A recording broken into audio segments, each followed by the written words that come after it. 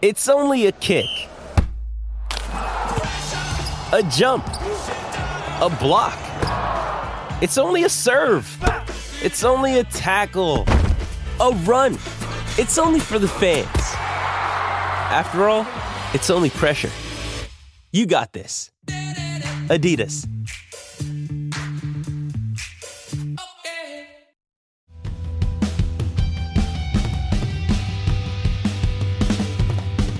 Hello and welcome to the Manchester is Red podcast. My name is Stephen Railston. I am your host today, and we are recording on a mild Friday afternoon here in Salford. And I'm joined by my colleagues Rich Fay and Dan Murphy. Rich, how are you today? Well, you say it's a mild Friday. I think it's about to heat up, isn't it, Stephen? I mean, this hot chat we're about to bring. But yeah, I'm good. Thank you very much. Looking forward to just the week ending and not having to write the word Ronaldo for a day or two would be nice. I would say it's only going to become hot because we're in the presence of Dan Murphy. Dan, how are you? You're too kind, and it's in contrast because I'm absolutely bloody freezing because, you know, the heating's not going on. It can't go on, especially when we're recording because it'd just be very loud as well. We've got the little portable heater next to me. But as I am in the same boat as Rich, sick of writing about Ronaldo, so let's talk about him instead for an hour or so, eh? Of course, I think you need to win the lottery these days to put the heating on. None of us have done that.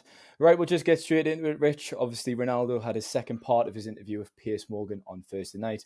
Obviously, the first part went out on Wednesday. It's been teasers all week, promotional material getting, dripped into social media. It's been pretty explosive. We did discuss it earlier in the week, but we will analyse his comments from Thursday night. And at the end of the podcast, maybe discuss some World Cup stuff. But to begin with, Ronaldo, obviously, I think he started off his interview. He discussed Vallecano leaving that game at half time. I know that obviously a few players did leave with him. And he also discussed the Tottenham incident, his outburst at Tottenham when he stormed down the tunnel. And I think he said he was provoked by Ten Hag, Rich, at Tottenham, when Ten Hag obviously asked him to come on at the end of the game. In my opinion, obviously, he's the highest earner at the club. I think he should go on regardless. I think it was a bit disrespectful to Ten Hag to turn that down. So what did you think about those comments, really? And what was your reaction on Thursday night watching the interview? I think you've hit the nail on the head there, haven't you? That you can't talk about disrespect and complain about not being brought on against City and then in a very similar situation, then try and take the higher ground and say, well, I'm not coming on for this one. And there is no disrespect from the manager there. Obviously, it's not the role that maybe Ronaldo intended and wanted to have. But again, it just boils down to the fact that this is someone who is losing control and getting very desperate to try regain that. I mean, what purpose has he had for United this season? He scored 3 goals. His last goal from open play, I think, was that April or so? I mean, he's not been doing anything, really. He scored that tap-in, didn't he, against Sheriff?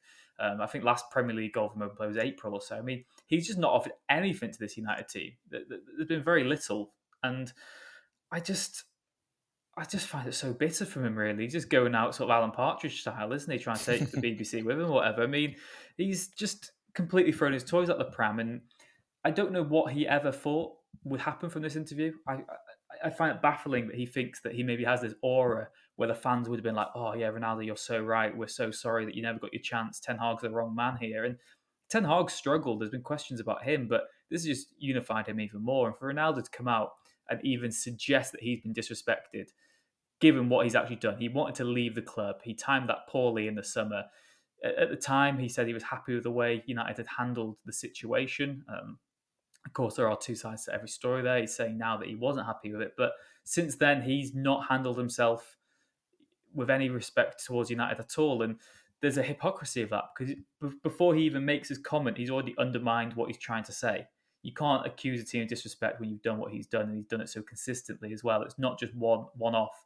And we said after the Vallecano game, I think we said after the Tottenham game as well, this is kicking the can down the road. He's had this outburst, but that doesn't mean it's solved. There's been no solution there. It's just, he's apologised, he's made up for his actions or whatever. And, you've got to wonder what Ten Hag and Ronaldo said in those conversations after those incidents, because there was this impression that it had all been resolved and Ronaldo was still a key part going towards the end of the season. There's an element of club rhetoric there where you've got to toe the party line and say, Ronaldo's fine, we're happy with him, he's still got a key role to play, blah, blah, blah. But what was actually said, because surely Ten Hag was sold this vision that Ronaldo was still committed and was still happy, and then he's just gone behind his back and done this. It's just treachery, really, from Ronaldo's point of view. He's now got a manager who doesn't owe him anything. Solskjaer was maybe overawed by him a little bit and even maybe didn't want to sign him himself, but Solskjaer was still his friend. They played together.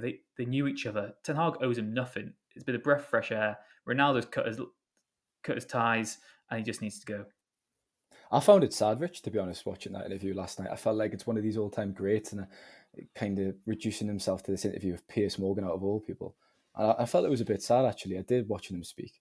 Dan, he kind of said that Ten Hag hasn't given him the kind of respect that he deserves, I think was the quote. That gave me the impression that he kind of wants special treatment. He doesn't want to be treated equally. Was that your interpretation of those comments?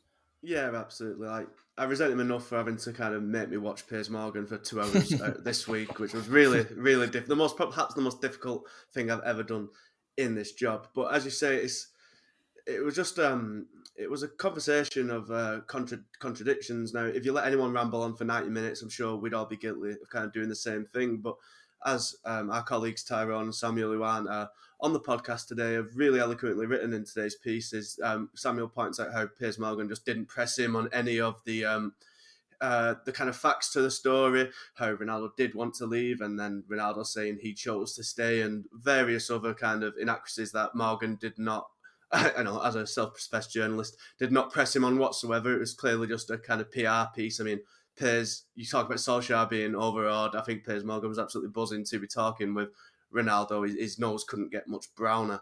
And Tyrone kind of correctly points out how it was just full of contradictions. At one point, and this was like a moot point compared to the rest of his kind of shots at Ten Hag and the club and whatnot. But he says at one stage that the youth of today don't listen, don't want to take advice, and then in the very next breath says he doesn't give advice, he likes to lead by example, and then he says he wants to lead by example, and then we have the Tottenham scenario and the outburst, and it's just such an inelegant kind of raging against the light. I think it's a player who is just not.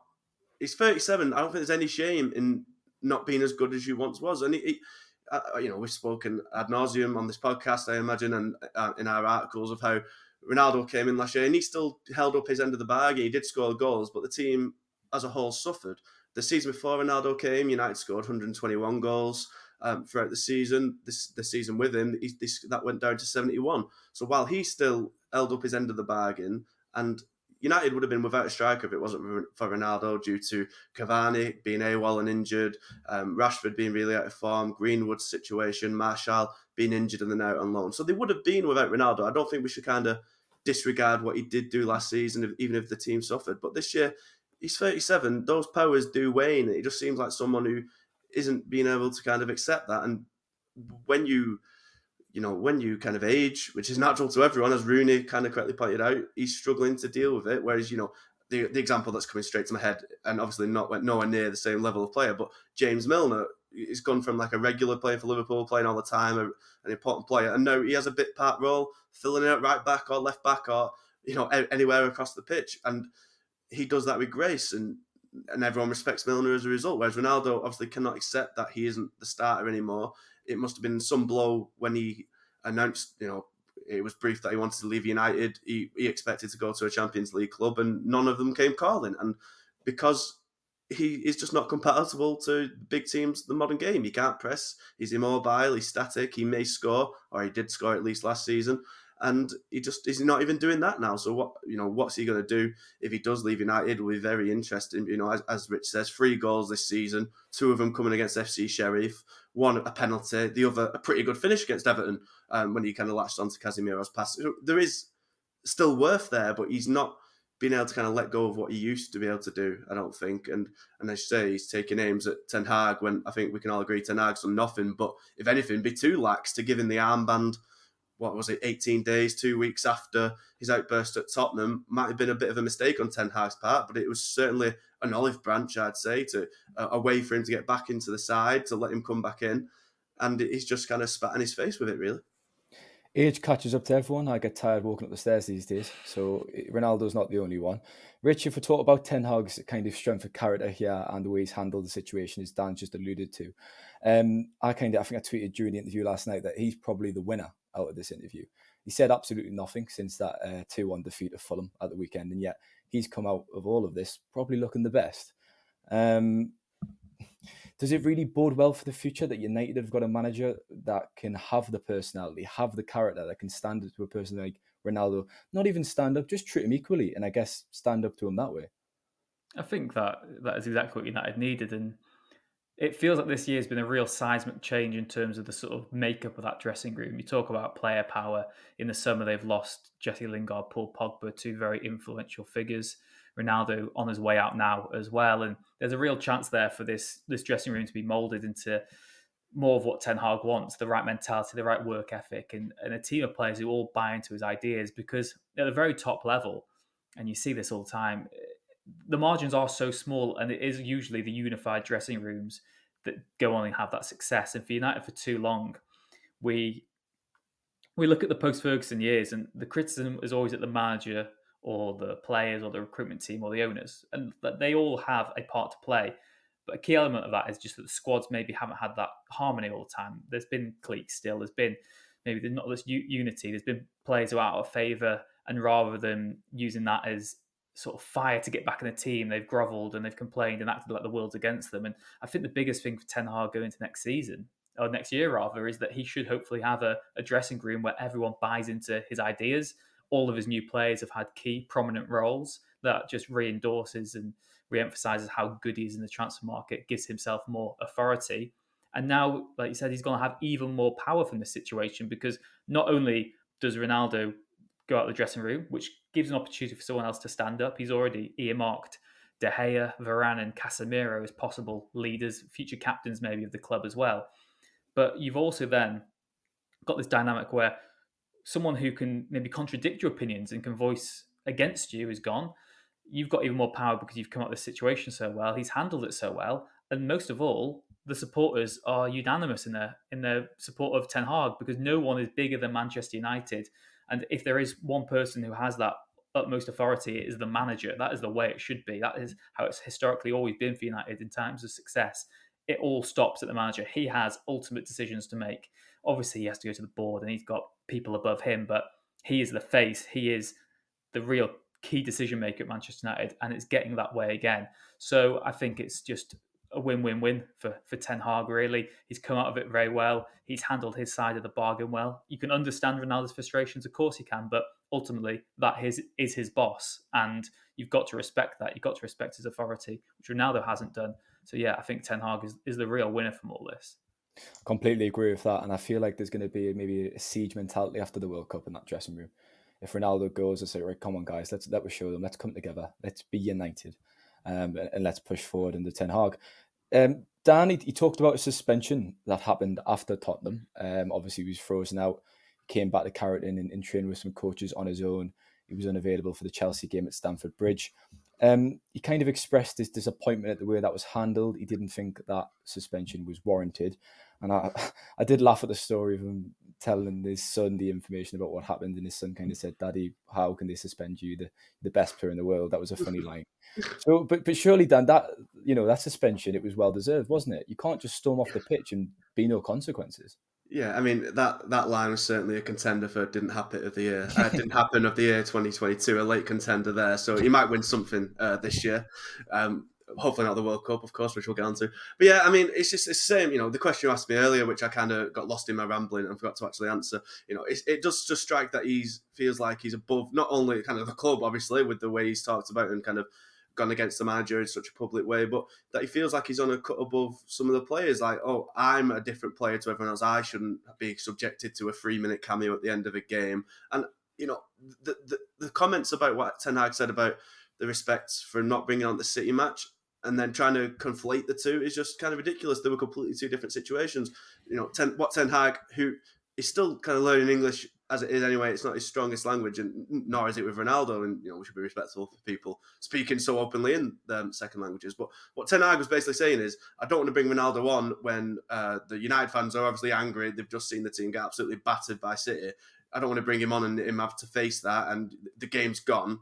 Well, it might not have been with the way Martial was going if they had 10 minutes more, but the game was gone. There was no use bringing on Ronaldo in that sort of situation. Whereas at the Tottenham game, Old Trafford was bouncing. It was a great atmosphere. It's been the kind of breakthrough performance of Ten Hag's reign. United have been absolutely excellent.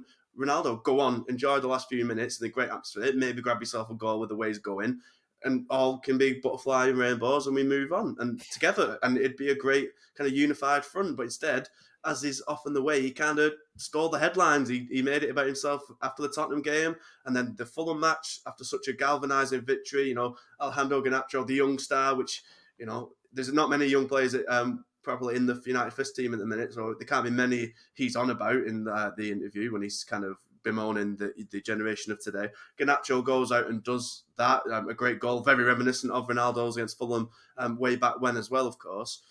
And again, the headlines are his, like the Chelsea match. What you can't not punish. Any player would get punished the exact same, and if anything, he probably got off lightly. I know the Tevez situation at City a decade ago was slightly different with how that went, but it was more like self-exile in the end, wasn't it? But Mancini was like, he'll never play for me again after that, and it took months before he was back into the fold. So there was a way back for Ronaldo into the team after that, and he came in, and he was given the armband.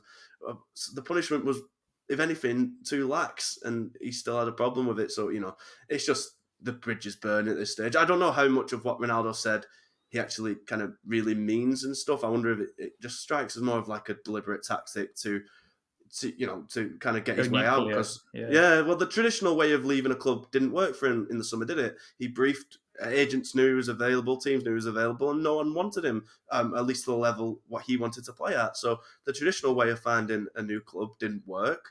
So maybe this is the way he's going about it this time around. And it's, you know, for United fans, I can imagine it's quite sad way for such a great and legendary player to really kind of tarnish his legacy. Because I remember, you know, I'm not a United fan, but I know loads of United fans, and I remember being in the pub after that Newcastle game, and mates of mine charging in with Portugal flags, absolutely buzzing, absolutely delighted that, you know, the hero would come back still firing, as it like on that Newcastle game, and to see it end like this, I imagine for United fans is quite undignifying and quite sad.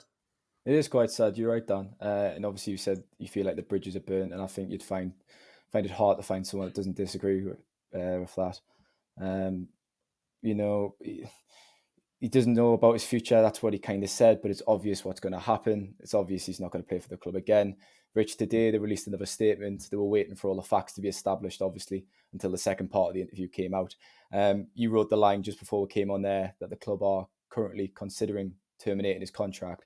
So could you give an update on that, please, and kind of how do you see that kind of developing over the next week? Because I think Gary Neville was on there yesterday or so, and he went, look, United need to get this sorted in the next few days. Yeah, I think from United's point of view, it benefits them if it's done before the World Cup and they can just get this sorted as soon as possible. Obviously, there's such mitigation in that, and you can't really give a precise timeline. And that's maybe annoying because by the time you listen to this podcast, it might have happened. And by the time you listen to it, obviously might not have as well. But the word coming from United is, you know, they want this to be sorted as swiftly as possible. The sort of delay of it so far has been that they've had to wait for the interview to be aired because, you know, you've got to, you know, give it and see it in its full context. Obviously, it was obvious what the tone of it was from the start of the week and the way it was drip fed and the platform and the interviewee of what the content would be. But United had to at least wait for it to be aired and to view it properly in its full context before they could sort of evaluate what to do next. So they're taking the appropriate next steps. In terms of breach of contract, all that, there is loads of legality you've got to get into. So that's why you've got to be cautious what you say at the moment. But, you know, the belief is that United are at least considering terminating his contract, looking into whether or not he has breached his contract. And I'll get up the actual terminology now. So when Ronaldo signed for United, he will have signed an employment contract with the club and with the Premier League. And now under this contract, it states that all employees are obliged to comply with and act in accordance with all lawful instructions of any authorised official of the club. They are not allowed to write or say anything which is likely to bring the club into disrepute or cause damage to the club. Now, obviously, some of the things Ronaldo said, you could certainly argue have done that. So United need to get into the intricacies of it or the legality of it and see if there is enough there to determine if he has breached his contract, and if so, to what extent. Obviously, then there's you know, you can terminate the contract perhaps, and you could sue him. But then there's also United want this resolved as amicably as possible, which is very difficult. But obviously, Ronaldo could then maybe go back with his own sort of legal sort of counter argument saying, well, I didn't do this. This is what I said. This is how I feel. I've got my own right to opinion or reply. So I think it will be a bit dragged out a bit longer, the United one. Obviously, it seems like the most suitable scenario would be to, if possible, terminate his contract, everyone to move on and just nip it in the bud as quick as possible. But that is maybe a fanciful vision. Like I said, United will want to get this sorted as soon as possible, but it's not as easy as that because the legality and the legal issues involved, it's so complex that it's difficult to go into too many details. But the belief and the feeling that I've been hearing is certainly that United's very happy to get rid now, and that is deemed the next best step for the club. Do you not fancy a career change, Rich? Better call Rich instead of Better Call Saul. I'd hire you if I was in trouble. I was mega well, let's hope that. you don't get into trouble, I suppose. Is maybe my counter argument to that, rather than I'll be your backup guy if that happens. But yeah, it's got to be interesting to see. And like I said, timeline's difficult because of the World Cup. Obviously, Ronaldo he's still got the house, hasn't he, in Manchester? He's still probably got most of his belongings at Carrington. So it's a really weird situation, but obviously we'll keep you up to date with that as and when things happen. Hey, it's Kaylee Cuoco for Priceline. Ready to go to your happy place for a happy price? Well, why didn't you say so? Just download the Priceline app right now and save up to 60% on hotels. So whether it's Cousin Kevin's Kazoo Concert in Kansas City, go Kevin, or Becky's Bachelorette Bash in Bermuda, you never have to miss a trip ever again. So download the Priceline app today. Your savings are waiting. Go to your happy place for a happy price. Go to your happy price, Priceline. It's a messy situation, like you said, and both sides. Well, United want to deal with it very well and don't want it to increase the mess. But it's a tricky one, isn't it? It is really difficult. Dan, one of the quotes he kind of said, I think he said, the press have been saying nobody wants this. If we're talking about his next step and leaving the club, but he kind of called that out and he criticised that. But it's kind of true, isn't it? I mean, the only offer we knew about was the concrete offer from Saudi Arabia. Confirmed that in the interview. We talked about his declining performances this season. It also made us laugh. He said, I scored 32 goals last season, and then he corrected himself, was like, and the national team, not just United. I don't think I've saw a player talk about the goals he scored and then add the national team goals on. But he seems a bit sensitive, doesn't he? And I know, obviously, look, if you've been taking a barrage of abuse in stuff that you perhaps don't believe is true, you're going to be agitated. But I was a little bit surprised at how maybe sensitive he comes across. Is that fair? I mean, for a bloke who apparently doesn't listen to any criticism and the media, then go and spend a large portion of a 90-minute interview kind of pinpointedly pointing out all the criticism he's ever had in the last year or so. It's just kind of another contradiction that was littered with him, and I think the whole thing is like just frustrating because he used the points which every United fan would agree with. Of course, the kind of deterioration of the club since Ferguson and probably before that and afterwards and whatnot.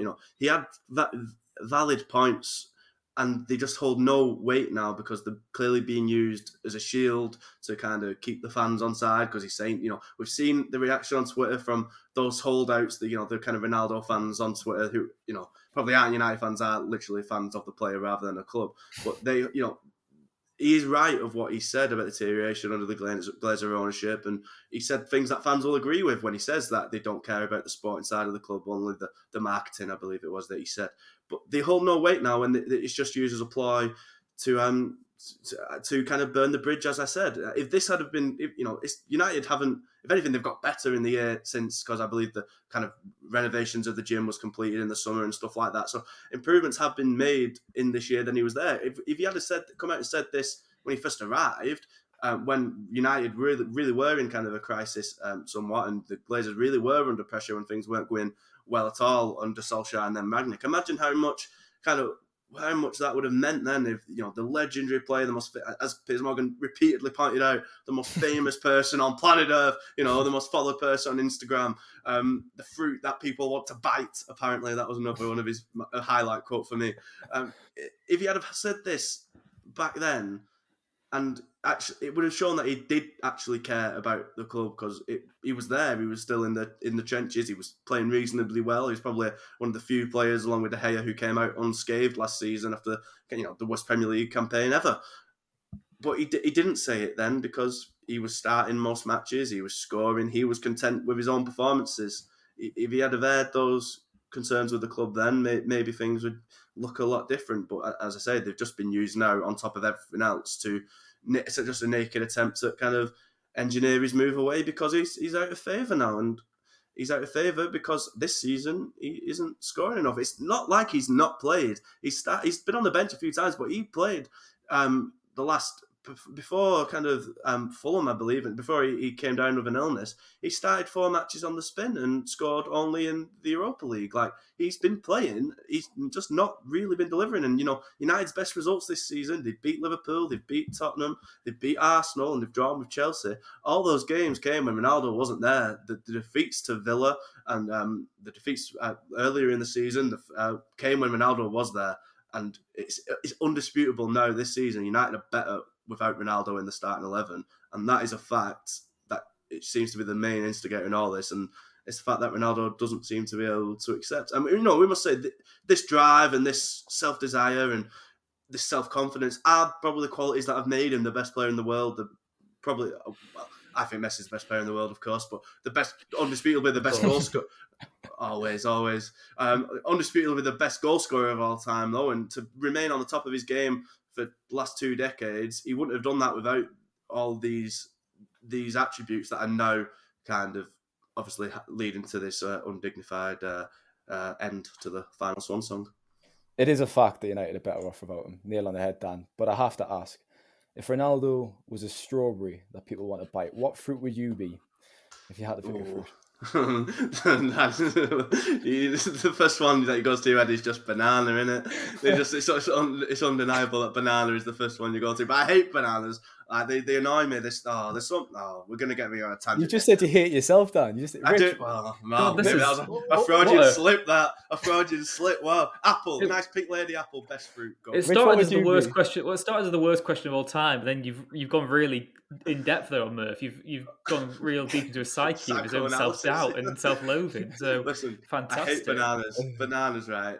There's so much trouble for what they're worth. They bruise so easily, and they've got their own. Don't get me started. We won't get into the banana analysis. Rich, what would you be? Would you be an orange? I'd say I'm a pear. A pear. When I'm at my best, I'm the best fruit in the world, but that's very, very, very few times that happens. Usually too soft or usually never ripe enough. Never ripe enough. Anyways, we've probably spent around 60 seconds on fruit talk, so we'll go back to the football. Ronaldo started it. He did, yeah, in his interview. But Ronaldo talked about Sir Alex Ferguson, Rich, and obviously he played a massive role in him coming back to the club. Without him, it wouldn't have happened. We know he gave Ronaldo that call. He went, "Okay, boss, I'm coming back. I'll come to Old Trafford." He kind of said, "Look, Fergie's always on my side. No matter what, he understands what's going on." I completely agree in the sense that Ferguson won't be happy in the direction the club has gone. He'll be aware of the problems. But I think it's a bit of a stretch to say that Ferguson would be on his side in this scenario, surely, would it? It's a difficult one, isn't it? Because Ferguson... We can't answer for Ferguson. No, yeah. Exactly. And Ferguson is such a strong father figure in Ronaldo's life, He's almost like a surrogate son to him, that, Ronaldo idolises this man, and, that is just sort of fatherly instinct to stick by your own and to have their back. And without Ferguson, there is no Cristiano Ronaldo as we know him today. He's such an important figure in his life, played such a key role in guiding him, knew how to manage him perfectly. He pandered to certain aspects of his ego that he needed. He knew how to take him under his wing, show him tough love at times when he needed it, introduce him slowly but surely enough to the first team, gave him the number 7 shirt. Ferguson has played such an integral part of it, and there's such a love there, not just a respect, a love. I remember Champions League final in Cardiff afterwards, there's Ronaldo and Ferguson, and his eyes light up when he sees him, and it's lovely to see. And I think it is a difficult one, isn't it? Because Ferguson, the manager, would probably sympathise. I mean, it's difficult because Ferguson, the manager, probably wouldn't have oversaw this disaster of United's spell. The reason is since he's gone, it's been bad. But Ferguson did have sympathy with some of the key players because he knows what it means for them. I mean, look back to when Cantona, had his sort of outbursts and stuff. Ferguson knew how to manage him. He knew how to take care of him. So I think it is a stretch to say Ferguson would condone this, but condone it and say, yeah, I understand where Ronaldo's coming from. There's got to be a point where the manager has utmost authority. But like Dan said before, that Ronaldo's undoing is what made him so great in the first place. It's that relentless desire to win, to be the very best in the world.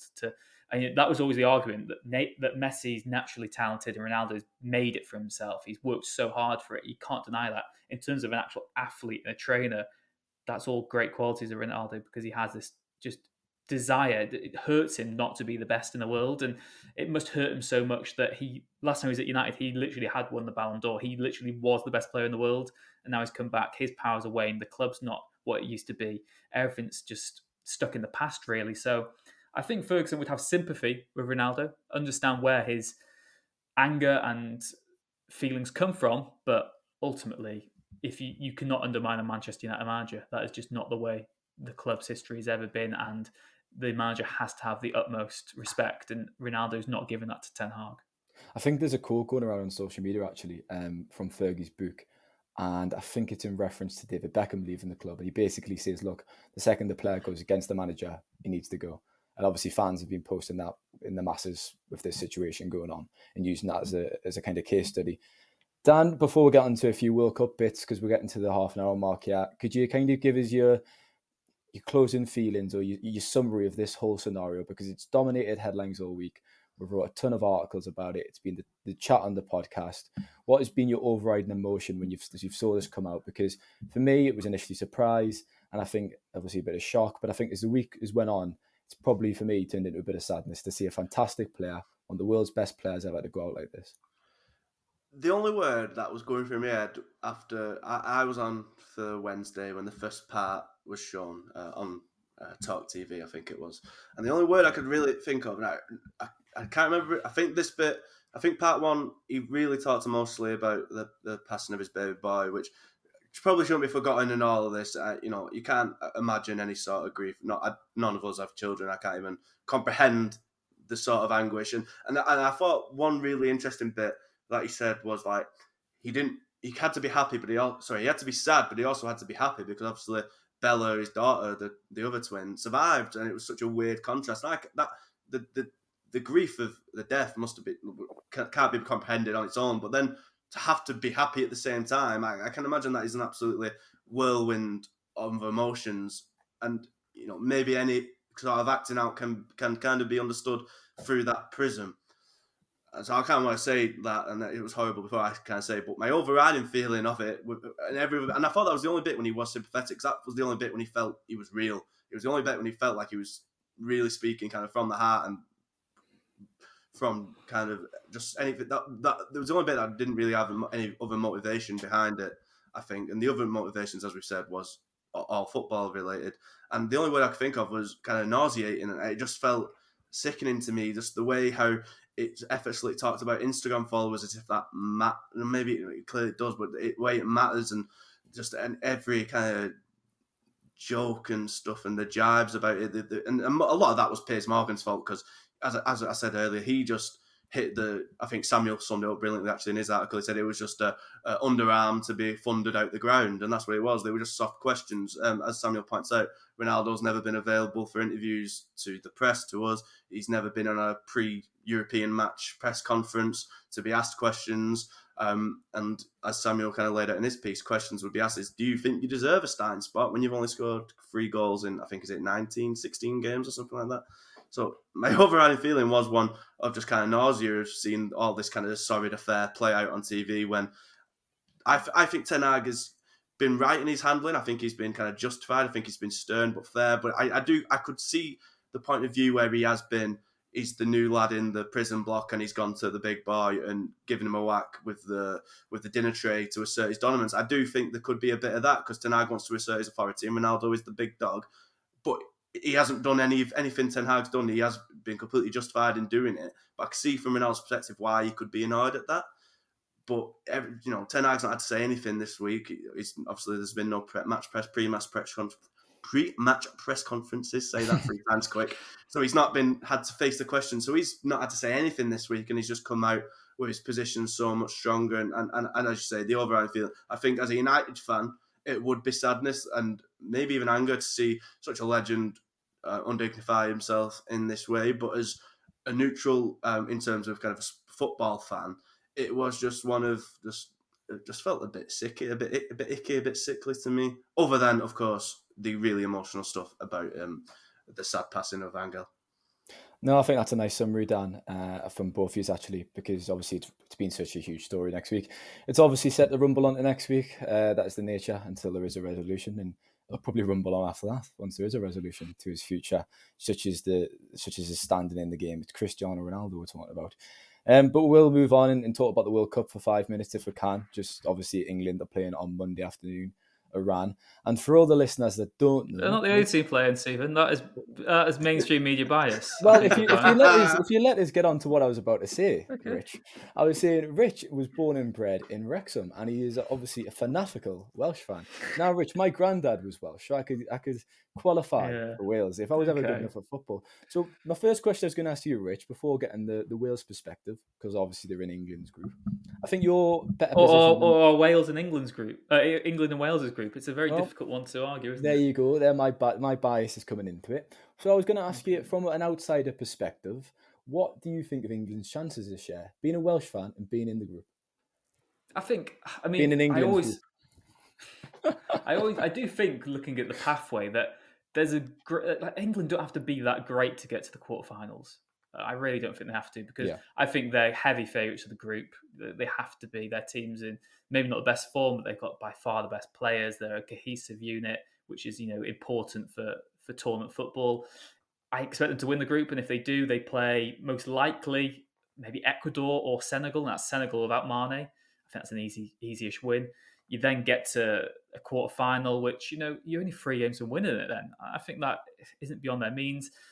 I think, in a way, England are probably suited to the fact that the media narrative ahead of this tournament seems to be more doom and gloom than blind faith and optimism. I think England fans should be quite fortuitous that they're maybe not expected to win it. I think there is obviously an expectation to go very far, but no one's sort of talking them up as favourites. All the pre-tournament hype seems to be on South America, and almost feels like England are going under the radar a bit. They're still a fantastic, fantastic team with amazing players. And I think from England's point of view, if Southgate just doesn't stick with his favourites, who he has done in the past, and just goes on form, I think England can go at least to the semi-finals with not relative ease, but quite comfortably. And from there, who knows? I mean, tournament football is so luck of the draw, and one referee decision, there's no second chances. So I think from an English point of view, you should be very confident of getting to the last 4, really.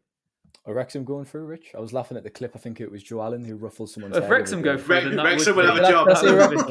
The Bears have started already. Disney Plus will be buzzing with that. I'll tell you that for free. It is a Friday. It is a Friday. But yeah, in terms of from Wales's point of view, I think it's dangerous. Because I think from the Welsh point of view, we obviously want to get as far as we can. And I think Robert Earnshaw came out, or Ian Rush came out last week, rather, and said last 16 would be success for Wales. But I think Wales' success is just being in the World Cup. We haven't been in the World Cup since 1958.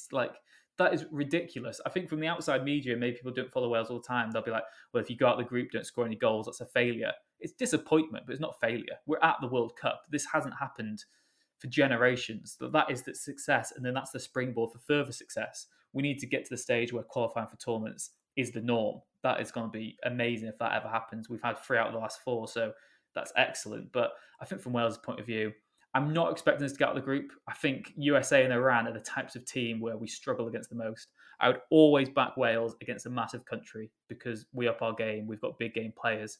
But I think teams who are on our sort of level, which I think the US and Iran are, I think they're really tricky to overcome. So I'm not feeling optimistic about getting out of the group, but I won't consider it a failure if and when we don't.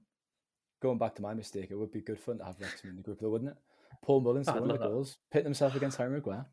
And if you are a Welsh United fan, Rich does a podcast on Wrexham, if you are, that way inclined. Oh, what a plug this is. Not had one of these yet, have I? Been waiting years for a Rob Ryan Red podcast. At Rob Ryan Red on Twitter, I believe. So head over there for some excellent content. Dan, back to the England angle. Harry Maguire, I think that's a massive talking point heading into this tournament. Rich has just talked about, picking players on form if Southgate doesn't pick his favourites. And Maguire is definitely a Southgate favourite. He's struggled the last season and a half, like perhaps even 2 years, to be honest, with United. He's not been good enough. He's lost his place now. He's probably 4th choice in that pecking order at the club Lindelof, Martinez, Varane ahead of him. But coming into this tournament, obviously he has made the team as expected. Would you start him in that opening game? And can you see him playing? Because you've got, I think, Ben White, John Stones. So there is other options for Southgate at this tournament. Oh, yeah, absolutely. I was going to say absolutely, and I do think absolutely, but I do think it might depend on his team, because Southgate will have two kind of basic formations against the Iran game, which is going to be absolutely horrific because former United assistant Carlos Queiroz is in charge of Iran, so it'll be 10 players behind the ball. It'll be one where England really are going to have to slog to break them down, and it's forecast to be 35-degree heat, so that's not going to be a great exciting start, I don't think. So he can't play a back three in that game. But keep all fingers crossed. That probably shouldn't for any of the group games really. Wales maybe, depending on what the group's like come that final game. But Maguire, yeah, he more often than not, he should start, because I see what you're saying there about you play your players in form, but I just don't think there's any chance, and he is injured, so it doesn't really matter. But I really don't think there's any chance of Maddison starting a game. He may come on in the last 20 minutes of some like that Iran game if he's fit to kind of unlock defences. But it's about, we're at the end of a cycle with Southgate, since it's kind of been a kind of bastardised one due to the Euros being moved and whatnot. It's not been the usual 2-year cycle, but you're at the end of the cycle. You're not at the point where you experiment with new players and new systems here. They've had even less time than they did at the Euros and would normally do at a World Cup to prepare. Literally just 6 days or whatever it's going to be in total, and most of that's been travelling and just getting used to the conditions. I can't imagine much work has been done on shape or tactics or anything like that. There's no time to do anything new or try anything drastic and completely rip up the plan and put Maddison in the 10 role and just have everything go through him. It's just not feasible. It might work for 20 minutes for him to come on, likewise with kind of Grealish and whatnot, to maybe unlock defence and he can just go on, be good for set pieces and whatnot. But for anyone who isn't a regular, and Maddison is really the only one, and maybe Callum Wilson, of course, who haven't been regular starters who are in that side, I just don't see him playing. I think Luis Enrique he came in for a bit of criticism with some of his squad decisions because he didn't pick certain players who were playing quite well. I think Ramos hasn't made it, even though he's actually kind of found a good form for PSG at the minute. And he says something along the lines of, the international team isn't a reward for good club form. It's I'm picking a team and the best team for my team, and that's the case here. Maddison is the in-form England player. There's no doubt about that, but he isn't in the team at the minute. No one's played along. He's had one cap and like a 20-minute substitute appearance, whatever it is. England will need to pick a team that knows each other, works together, and they did really well in the Euros. It's a kind of it's not the most exciting. It's not been a good year since the Euros. But as I've said previously, I don't think you can take those Nations League matches after the season into account much, because everyone was bored and tired of them by then, and everyone just wanted a holiday. So it's not been a good run for England. But the Germany game just before, in the last international break, or the one before, was really encouraging.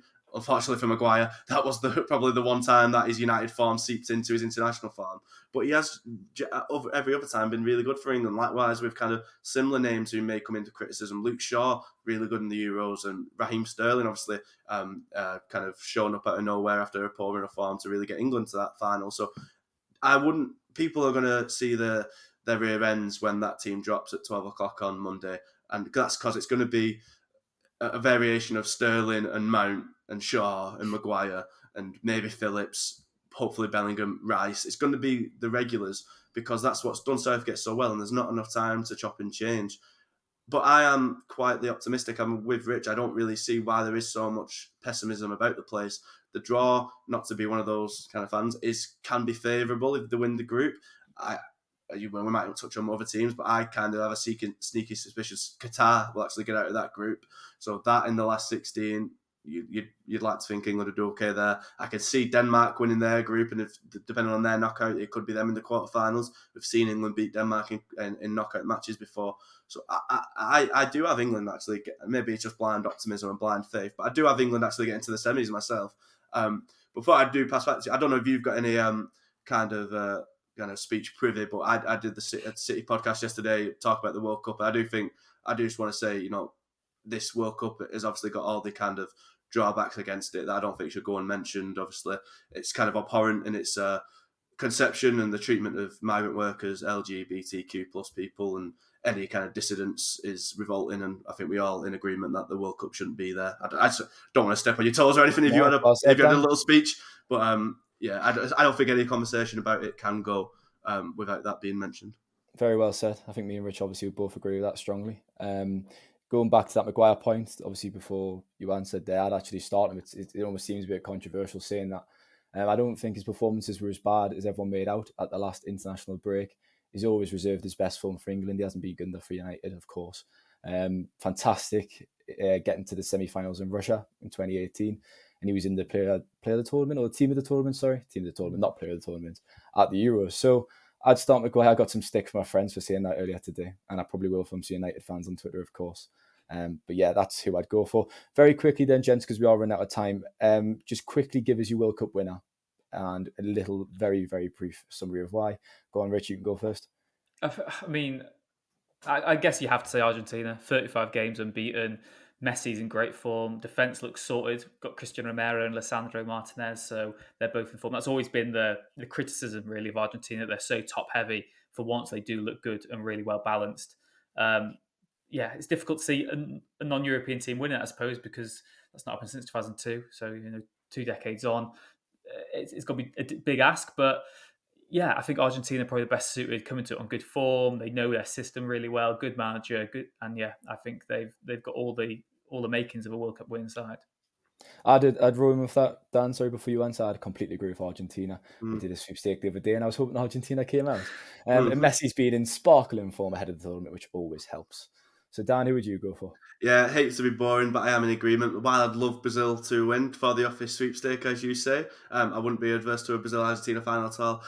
It's Argentina for me as well. I think, as Rich says, they've got a solid base now. I think something that's played Argentina for so long is the goalkeeper as well, but they finally got Emi Martinez there, who's a really, really dependable, safe pair of hands. And even so, like, we talk about Argentina as kind of these fallen giants, and Messi's never done it on an international stage, but they've been to a World Cup final and 2 Copa Americas. If Gonzalo Higuain wasn't kind of a donkey when it got to the biggest stage, they'd have 3 trophies. It's not like Argentina haven't done anything since '86. They've been really good, but I think what sets them apart this time is that a lot of the attackers that just flooded that team, your Agueros, your Higuains, and a few more, Rodrigo Palacios just popped into my head for some reason. Most of them have kind of retired now and stepped out of the game, and the attack they've got now isn't quite as filled with superstars. You've got obviously Lautaro Martinez and Di Maria is still knocking about, but Messi is the main man now. For so long, I think for some reason they didn't do what Barcelona did and just built the team around them. They tried fitting so many attackers in when there's only a limited amount of spots, and even though Messi still dragged them to so many finals, it didn't allow them to unlock his absolute full potential. Whereas now they've got him as the main man. They've got talented but more kind of worker-like forwards in City's Julian Alvarez, and Garnacho's probably unfortunate to miss out, but Thiago Almada and a few others who aren't quite as well known or as scintillating to watch, but will do the work and let Messi do the magic. And then behind that, they've got a solid base. So I do think it is, and the romantic in me, if England can't win it, I do want to see Messi get it to end that old Messi-Ronaldo debate once and for all. Well, I'll dampen the Argentina enthusiasm by saying I have read in a few articles that it might be Romero and Otamendi at centre-back instead of Martinez. Yeah. That would be sacrilege, surely. I remember the last World Cup when Rojo turned up match winner against Nigeria. Do you know what I mean? The World Cup throws up some players who you think, he's not very good, and then they do it. And again, that almost brings on the Maguire aspect to us on head. If that's the team they want. If that's what Scaloni wants, then that's the success you get. And to bring it all one circle, I mean, that's what Wales have said in the past. Gareth Bale said he wishes it was Wales FC. He wishes it was a club team that they could play in the Prem, because they have that cohesion and love playing together. And Otamendi will be a part of the past. But you've got to remember, when he was at City in that Centurions team, he got PFA Team of the Year. Do you know what I mean? He's used to winning matches. Yeah, and if you put him in a system where his flaws are compensated for, then it's not such a bad problem. And and I think that the days are gone where you can sort of laugh at, former Premier League players who haven't really cut it elsewhere. But yeah, it works for them, and I can't wait. It's fascinating. I think that's what excites me the most. I can't really call how it's going to go. You meant, sorry, Steve, I know you want to get away, but the most exciting thing I'm excited for, you mentioned Rojo there as kind of wildcard. I don't know if you've had a chance to kind of look through the squads, but there are so many like old heads in this World Cup that are going to have the last ride. Obviously Messi, Ronaldo, but Luis Suarez and Edinson Cavani, of course, doing Uruguay. That's the game that excites me the most. Uruguay-Ghana rematch. Yeah. That no one's talking about it. It's like, Diego Godin is in the Uruguay squad. He's coming out for one last go. Toby Alderweireld and Jan Vertonghen are still in the Belgium squad. Honestly, Brian Ruiz is in the Costa Rica squad. He's 37 and playing in Costa Rica, but he's dragged his corpse to another World Cup. I can't believe it. There's so many players. Murph's enthusiasm is infectious. I wasn't excited for Monday, but now I am. Bring it on. Bring on the World Cup. Who Costa Rica got? I'm rooting for them now. They're in a quite hard group. I think they're in with Spain and Germany. But should be a salesman. Nice. Honestly, I was going through the squads the other day doing the preview for another podcast and just seeing all the old heads like just get Pepe in Portugal, like, oh, that's what you want. That's just Ochoa at Mexico. It's just, that's the one thing that got me World Cup fever, is just seeing all these old war horses gearing up for one last ride of it. It's like the old outlaws going out for one last rodeo. I can't wait. I've got it now. Come on, let's get on. Come on, let's get into it. I'm looking forward to it now. I've got it. I think Harry Kane's the youngest captain actually at the World Cup when he's 29. But we will leave it there because we will go on for another day and a half. So thank you very much. Thank you for your time, Rich, today. Thank you very much for having me. And thank you, Dan. Thanks for your time. No worries at all, pal. Anytime. And thanks to listeners. If you are picking out any fruit in the supermarket across the next week, make sure to think of Dan. Take care.